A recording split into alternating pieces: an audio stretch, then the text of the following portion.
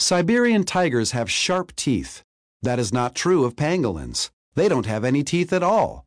Pangolins use their claws to dig into anthills or termite mounds.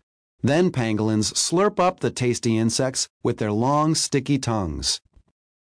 Did you know?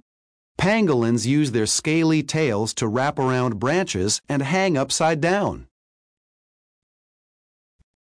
Chapter 2. Where do Siberian tigers live?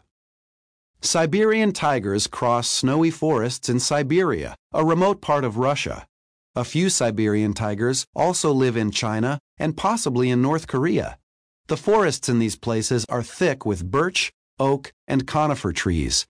During the long, snowy winters, temperatures can drop to minus 31 degrees Fahrenheit, minus 35 degrees Celsius. Did you know?